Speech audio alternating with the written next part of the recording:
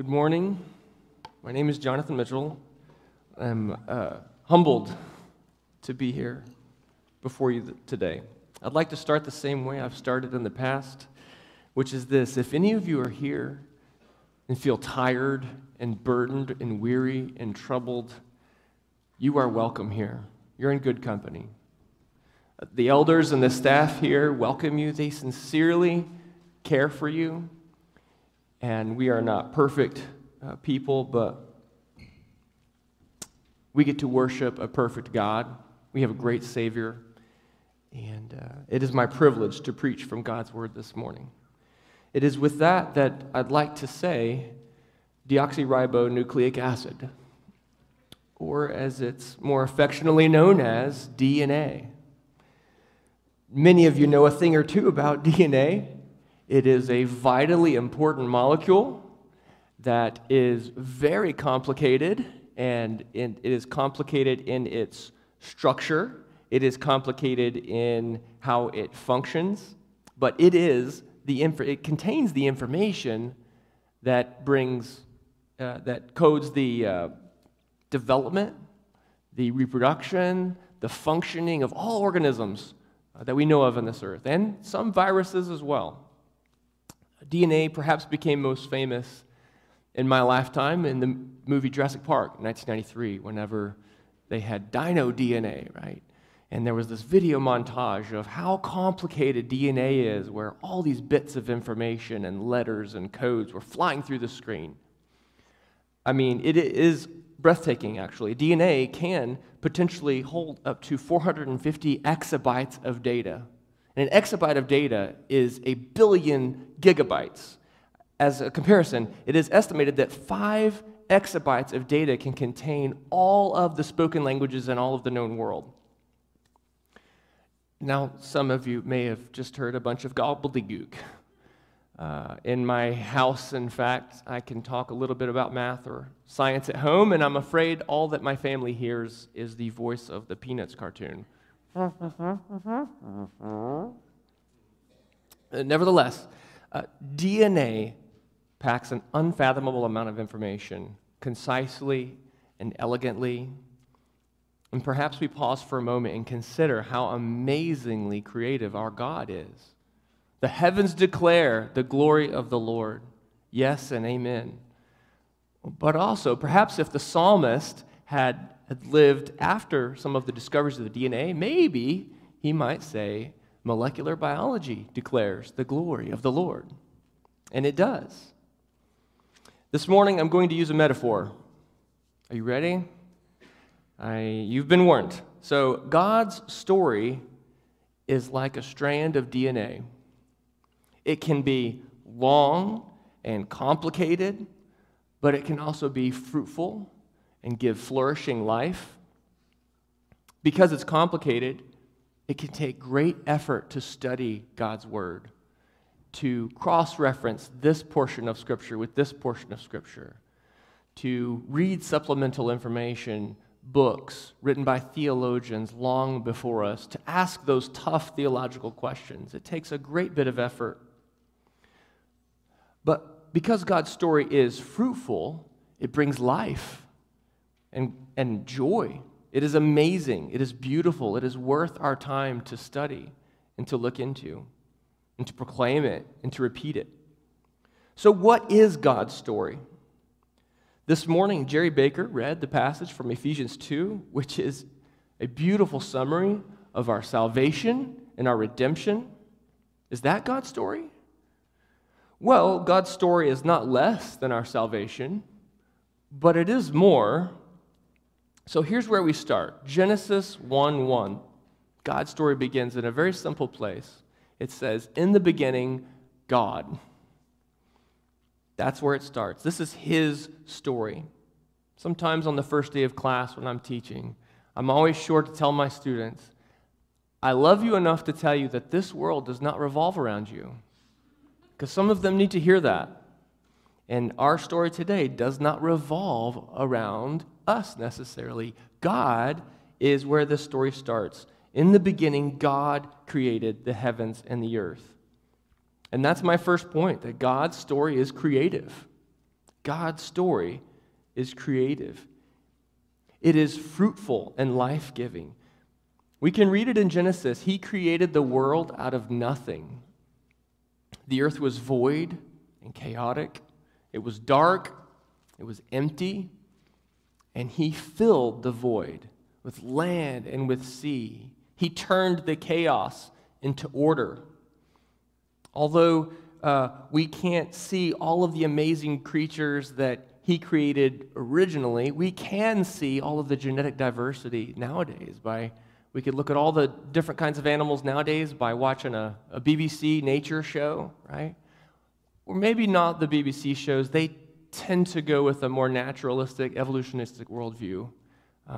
But the genetic diversity that we see nowadays is truly amazing. God is so creative. He designed DNA to encode the information that would generate all of life. We read in Genesis that God looks on days 5 and 6 and says, "This is good." Yet this was not the pinnacle of his creation, because on the 6th day, God's word says that he formed Adam from the dust of the ground. He made man, and he breathed life into him. And then he laid the man to sleep, took one of his ribs, closed up the place with flesh, and formed a woman from the rib of the man. He made man in his own image, and that makes humans special. The imago Dei. We are made in the image of God. Why is it wrong to hurt another person or to murder another person? It's because that is an affront to an image bearer. God made us in his image. Kids, I love that you're in here, by the way, even with the sound of the snacks and the candy wrappers. Your teachers and your parents have taught you, hopefully, that it is wrong to bully other kids. Yes? Have they taught you that? Why is that wrong to bully other kids? Well, it's because that kid who you see sitting by himself at the lunch table, that kid who wears funny clothes to school and sometimes people make fun of, the kid who may not be very coordinated at sports and other kids tease, that kid was made in the image of God. And we don't bully image bearers or make fun of them or put them down. So we ought not do that. Teenagers, young people have struggled with depression and anxiety for especially recently, the past several years. It has been a problem. And I'm compelled to tell you, as some of my students in class, I've told them as well, that your life matters. If nobody else is going to tell you that, I'm at least going to tell you, your life matters. And the reason I can say that is because you've been made in God's image. The Imago Dei. God brought light to the darkness. He filled the emptiness with flourishing life, and it was good. Human life was very good. Adam and Eve walked and talked with God in the cool of the morning. They related to God, and they related to each other. They had a perfect relationship with him. They had the freedom to eat from any tree they wanted in the garden, except for one. And that's my second point. God's story includes brokenness. God's story includes brokenness. Turn to Genesis 3. It's on page 2 of the Pewbeck Bibles in front of you. And as you turn there, I'll try to set this up as best I can. We read that the serpent was more crafty than any other beast. And already you start to see the conflict heating up. The serpent speaks to Eve. He tempts her, and he convinces her that this fruit that is forbidden, this fruit will give her knowledge. You might say it would give her freedom from ignorance. Well, this serpent was crafty indeed, because Adam and Eve disobeyed God. They ate the forbidden fruit, and just like that, sin entered the world. God's heart was broken because Adam was disobedient. You see, God had set up a way towards freedom. You can eat from any tree in the garden, except for one. And Adam and Eve chose their own way. They said, I'm not listening to you. They thought they would achieve their own freedom, and they found that it was no freedom at all. It brought shame and guilt. Their eyes were opened. They immediately knew that they were naked, and they tried to cover themselves. How many of us who know the way of freedom that God tells us still choose the way to so-called freedom and discover that it brought shame and guilt? It happens to all of us. You find Genesis 3? Okay, look at verse 14.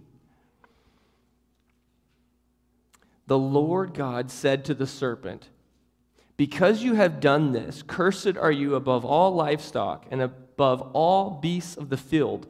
On your belly you shall go, and dust you shall eat all the days of your life. Verse 15, I will put enmity, which means hostility, hatred, animosity.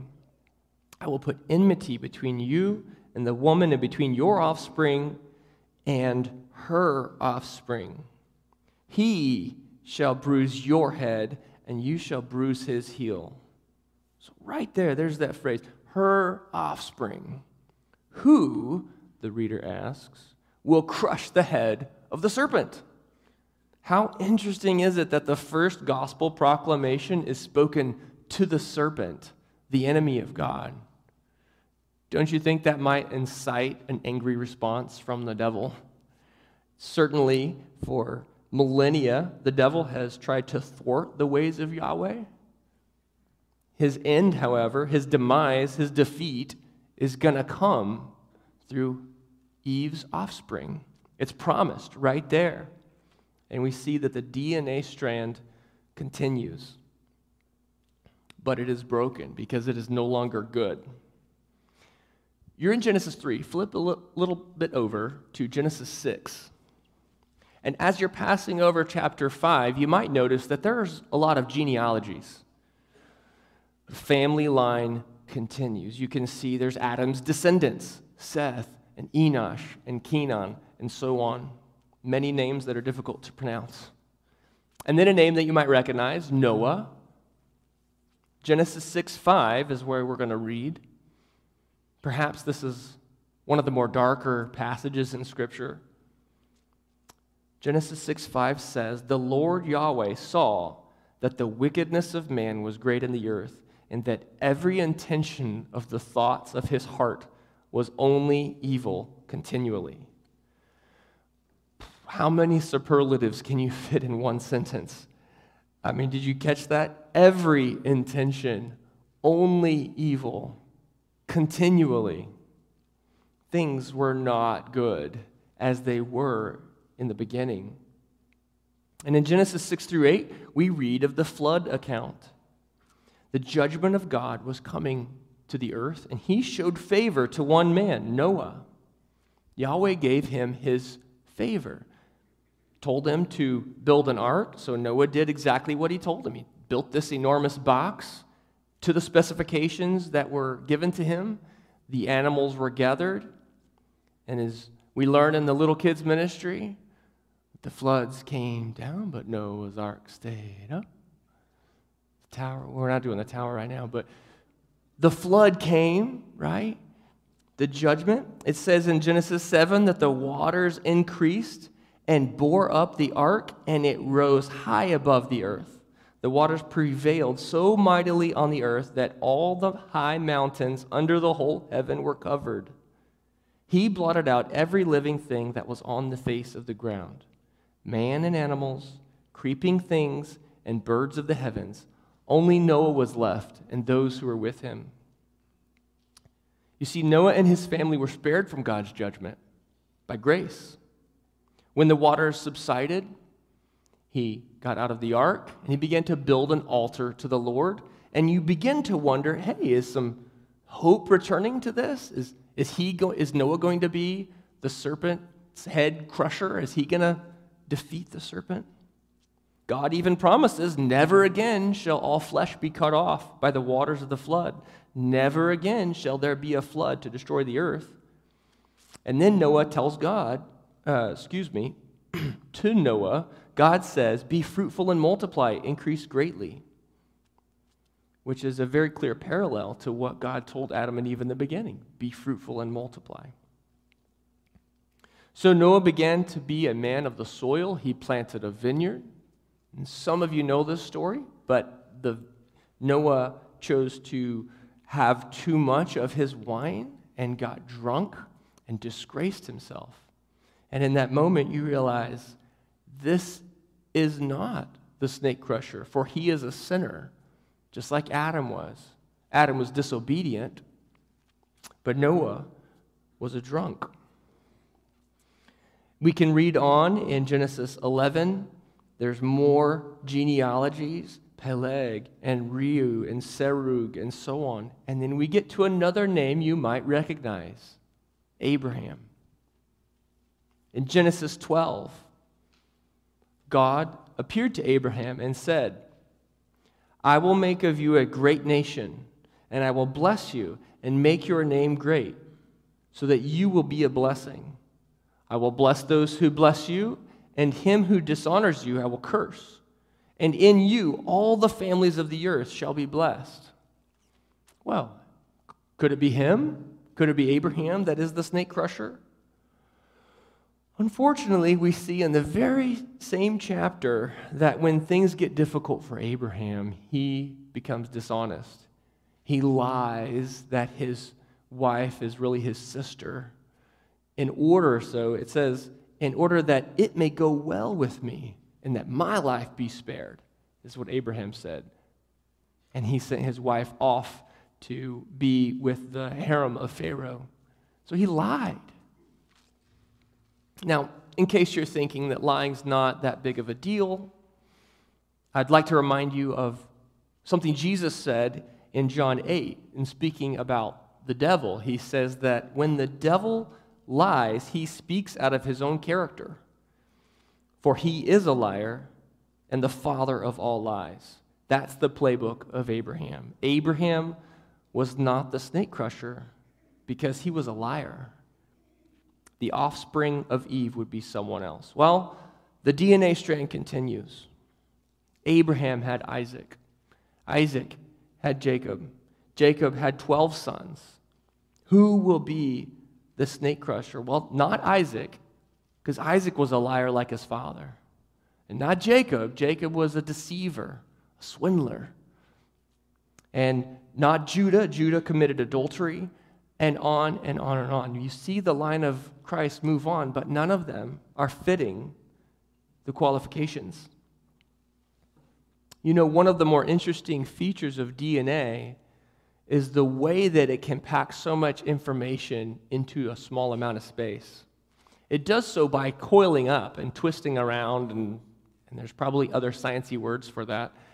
But imagine, if you will, a string pulled taut from end to end. If you keep one end fixed and you begin to twist the other end of a string, then that tension in the string gets stronger and stronger, and eventually, if you keep twisting it, it begins to coil up on itself. And that's kind of like what a DNA strand is doing. You see all sorts of turns and twists and complicated mess, and gets into a very elegant space. So like a DNA strand, we're going to see that God's story has twists and turns, some of them unpredictable, some of them very predictable. It is rich with all the elements that you would see in a good story or in an epic movie. It's got history and drama. God's story has potential and promise. It's got great victories and also sin and shame and defeat. In fact, I think the reason epic movies are epic is because they are whispers of the story, God's story. I mean, He is the author of story, and He continues to weave His story throughout history. And He never gives up on His promise. Her offspring will crush the head of the serpent. One of the great-grandsons of Judah is Jesse, whose youngest son is David. And David's probably a name you've heard of. David, okay, this guy we can get behind, right? He faces a monumental challenge in Goliath, and he does not back down. He's the kind of guy you want to cheer for. Go, David. Beat Goliath. Spoiler alert, he does. He beats Goliath with a stone and a sling, and that's not even his only victory. He has many other victories. He is a man's man, okay, a warrior. People write songs about him. Saul has killed his thousands, but David has killed his tens of thousands, they sang. I mean, he was the guy that you wanted to be like. Even the prophet Nathan prophesied to David, he was speaking for the Lord. He said, I will make you a great name. Your throne shall be established forever. I guess that makes sense because David was king. So he had a literal throne at the time. He had a lot of stuff going for him. Maybe he'll be the snake crusher. Sigh. 4 chapters later, we read about the account of David and Bathsheba. Some of you may know this story. David commits adultery with Bathsheba, and not only that, she was a married woman, and he had her husband killed. So, adulterer, he hurt an image bearer, he killed an image bearer. That's, by definition, that is murder. You know, the New Testament says that the enemy comes to steal and kill and destroy. And we see David playing right in that playbook. He stole a man's wife, he killed the man, and then he destroyed his reputation in going through all of that and his testimony.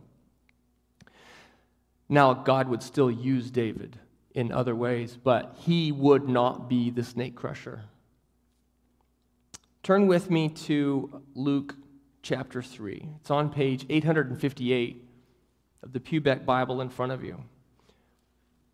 As you turn there, I'd like to read part of the covenant that God made with David in 2 Samuel 7. I'm going to read it. This was written 1,000 years BC. God says, I will raise up your offspring. I will establish his kingdom. I will establish the throne of his kingdom forever. This is David he's talking to, right? And he's saying, your offspring, David, I will discipline him with the rod of men, with the stripes of the sons of men, but my steadfast love will not depart from him. God promises this for an offspring of David. Now, who does that sound like? Who received stripes when he was whipped? Who was it that received a crown of thorns and a royal robe at his crucifixion? Amen. But I've got 2 more rhetorical questions to ask. Amen, Jerome. Who was it who claimed to be one with the Father? Jesus. It is him who even the blind Bartimaeus begged. He said, Son of David, have mercy on me, right? And Jesus showed him mercy that day. Jesus is the hero of our story, of God's story. And that's the next point. God's story leads to the hero's victory.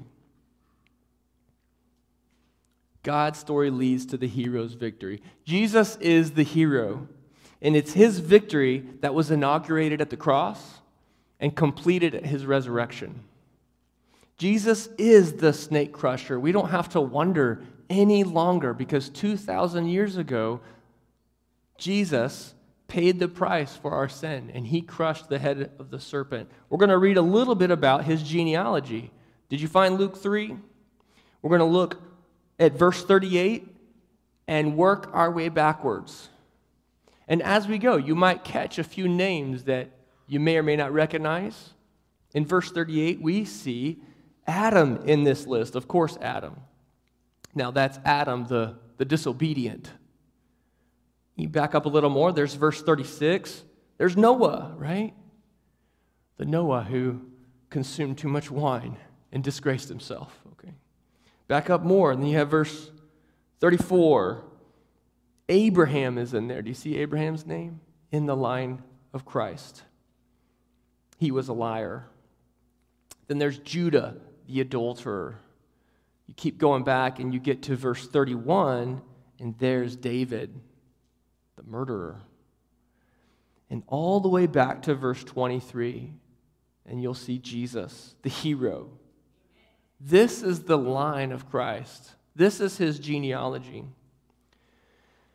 You know, if I were trying to make up some story about somebody that wasn't true, then I wouldn't use these people's names as his ancestors. There would be no intention to make up a story. These people were not necessarily great people. There are some real dirty sins in the lives of these people. Maybe I could imagine putting David in the list. David had a pretty good reputation. But I certainly wouldn't put Perez in this list, who was an illegitimate son of Judah's adultery. Or Rahab. Rahab is in this list. She was a prostitute. So we see so many people in this list. Why would this include such embarrassing folks? And I can think of two reasons. One is that's the reality. That is the line that led to Jesus. This is not a myth. This is not a legend. This is history. And a second reason is that Jesus' genealogy is full of imperfect people, because it's exactly imperfect people that he came to save and to forgive. He says it himself that I have come to seek and to save the lost. It is the sick who need a physician, not the healthy, as if any of us were healthy to begin with. Jesus was not just a man. He was not just a good teacher. He was the fulfillment of a promise that was made thousands of years before in Genesis 3. He was the one to crush the head of the serpent. And we see that God's plan of redemption climaxes as he's going to the cross. He pays the price for my sin.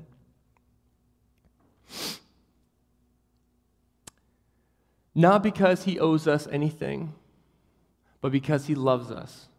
He demonstrated his love for us in this, that while we were still sinners, Christ died for us. But he did not remain dead. The good news is that he resurrected, and he would prove his victory over sin and death by resurrecting. Hundreds of eyewitnesses saw him. Many people spoke to him after he had already died and resurrected. Some people even ate food with him. God's story is a story that we repeat every Sunday. And it starts at the beginning. One, God created. He created man. He holds all things together. He is the Rock of Ages that we sing about. He's the Ancient of Days. He's the potter, we're the clay. He is Yahweh, a God who is slow to anger and abounding in steadfast love and faithfulness. Yet throughout history, man falls short. We are the ones that stand guilty before a holy God. We are undone when brought into the presence of the Lord. We were dead in our trespasses, as we read in Ephesians 2. But God, who is rich in mercy, because of the great love with which he has loved us, made us alive with Christ. So that's 3. Christ, he is the hero of our epic story. He does not fall short, even though we do. He became sin. 2 Corinthians says, for our sake, that God made him, Christ, God made him to be sin who knew no sin, so that in Christ we might become the righteousness of God. Jesus' genealogy was soaked in sin. We just went through some of those characters. There were many more. But we see that he is the second Adam. He's the obedient Adam. Jesus is the sober-minded Noah. Jesus is the honest Abraham. Jesus is the righteous Judah and the faithful, loyal David. Jesus is where God's story leads. And my final point is this, that God's story calls for a response. How am I supposed to respond to this? And this leads us to our next steps. Our next steps are a simple way of how we try to explain how we call you and ourselves to respond to the gospel. Number one is this. It's not unlikely that in a room this size, there are some of you who have not placed your trust in Christ for the forgiveness of your sins. And we would invite you to do so. If you have never met Jesus, we would invite you to meet him. We would invite you to believe in him, to place your trust in him. His work on the cross is sufficient.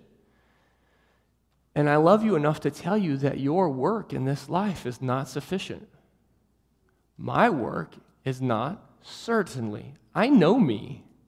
And my work is not sufficient, but the Lord's work. You know, he didn't just die for your sins. He did do that. But he also lived for your life to be righteous. And he created us to be his workmanship, Ephesians 2:10 says, to walk in the ways of Jesus. So I'd urge you to believe in him. If there are going to be pastors after the service hanging out up here, come on up and ask us questions. What do you mean to believe in Jesus? What is that about? How do I do that? We would love to walk you through that. Second, next step, as a believer already, there are times when I think that I can be the serpent crusher. I have certainly had my battles with sin. I still do. Now, maybe the word crusher sounds a little ambitious. Maybe I want to be more like the serpent tamer, or I want to just be able to have my little part of my life that I can tame or control and keep that removed from. Maybe I want to do that. Well, beware, brother or sister in Christ, beware. A man, by his own strength and his own willpower, can no more tame sin than a puppy could tame a python. The puppy cannot just yap its way to tame a python. Victory is not attained through that. Victory is in knowing that the python has received his mortal blow.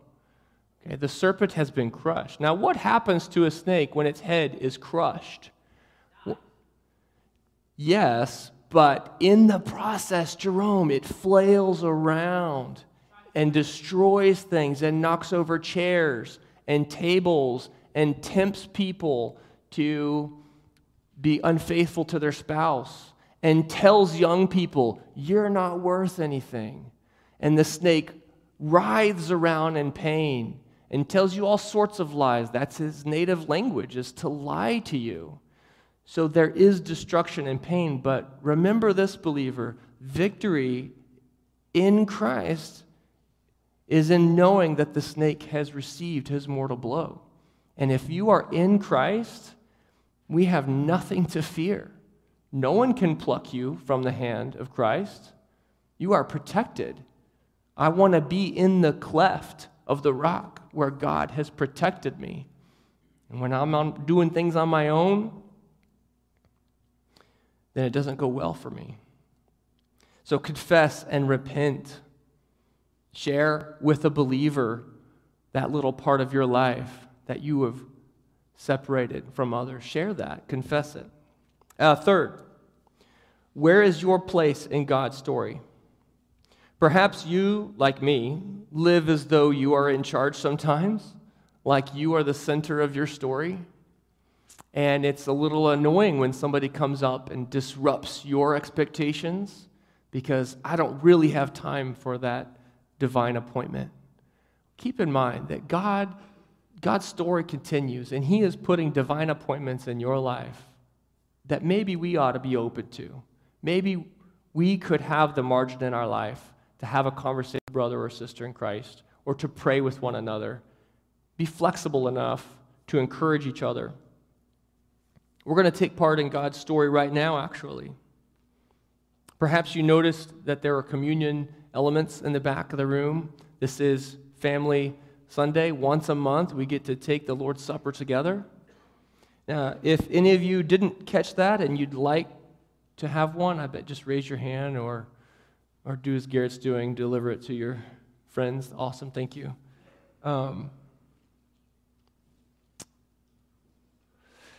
For all of you who have believed in the Lord Jesus, this is for you, for the forgiveness of your sins. For those of you who have not yet placed your trust in Christ for the forgiveness of your sins, this is not for you. This is not a magic formula that this is an ordinance that our King Jesus established 2,000 years ago on the night he was betrayed. It was Passover, and Passover is even older than that, right? Passover was a time that the Israelites celebrated for centuries that involved the slaying of a lamb because it was the rescue of God's people. Because Jesus was the Lamb of God. And we're going to take the Lord's Supper together. Paul explains this very well in 1 Corinthians 11. And I'm going to read this as we get our bread ready. We'll do this together in a moment. 1 Corinthians 11:23 says, "For I received from the Lord what I also delivered to you, that the Lord Jesus, on the night when he was betrayed, took bread, and when he had given thanks, he broke it, and he said, 'This is my body, which is broken for you. Do this in remembrance of me.'"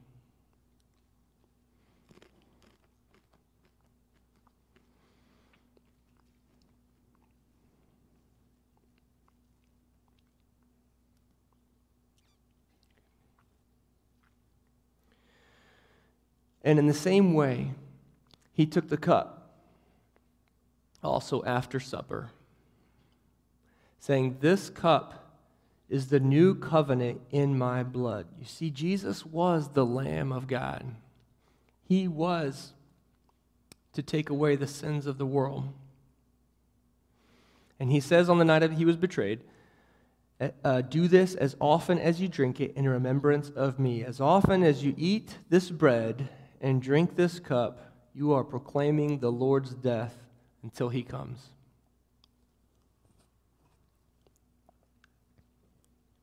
Okay. Let me pray for us.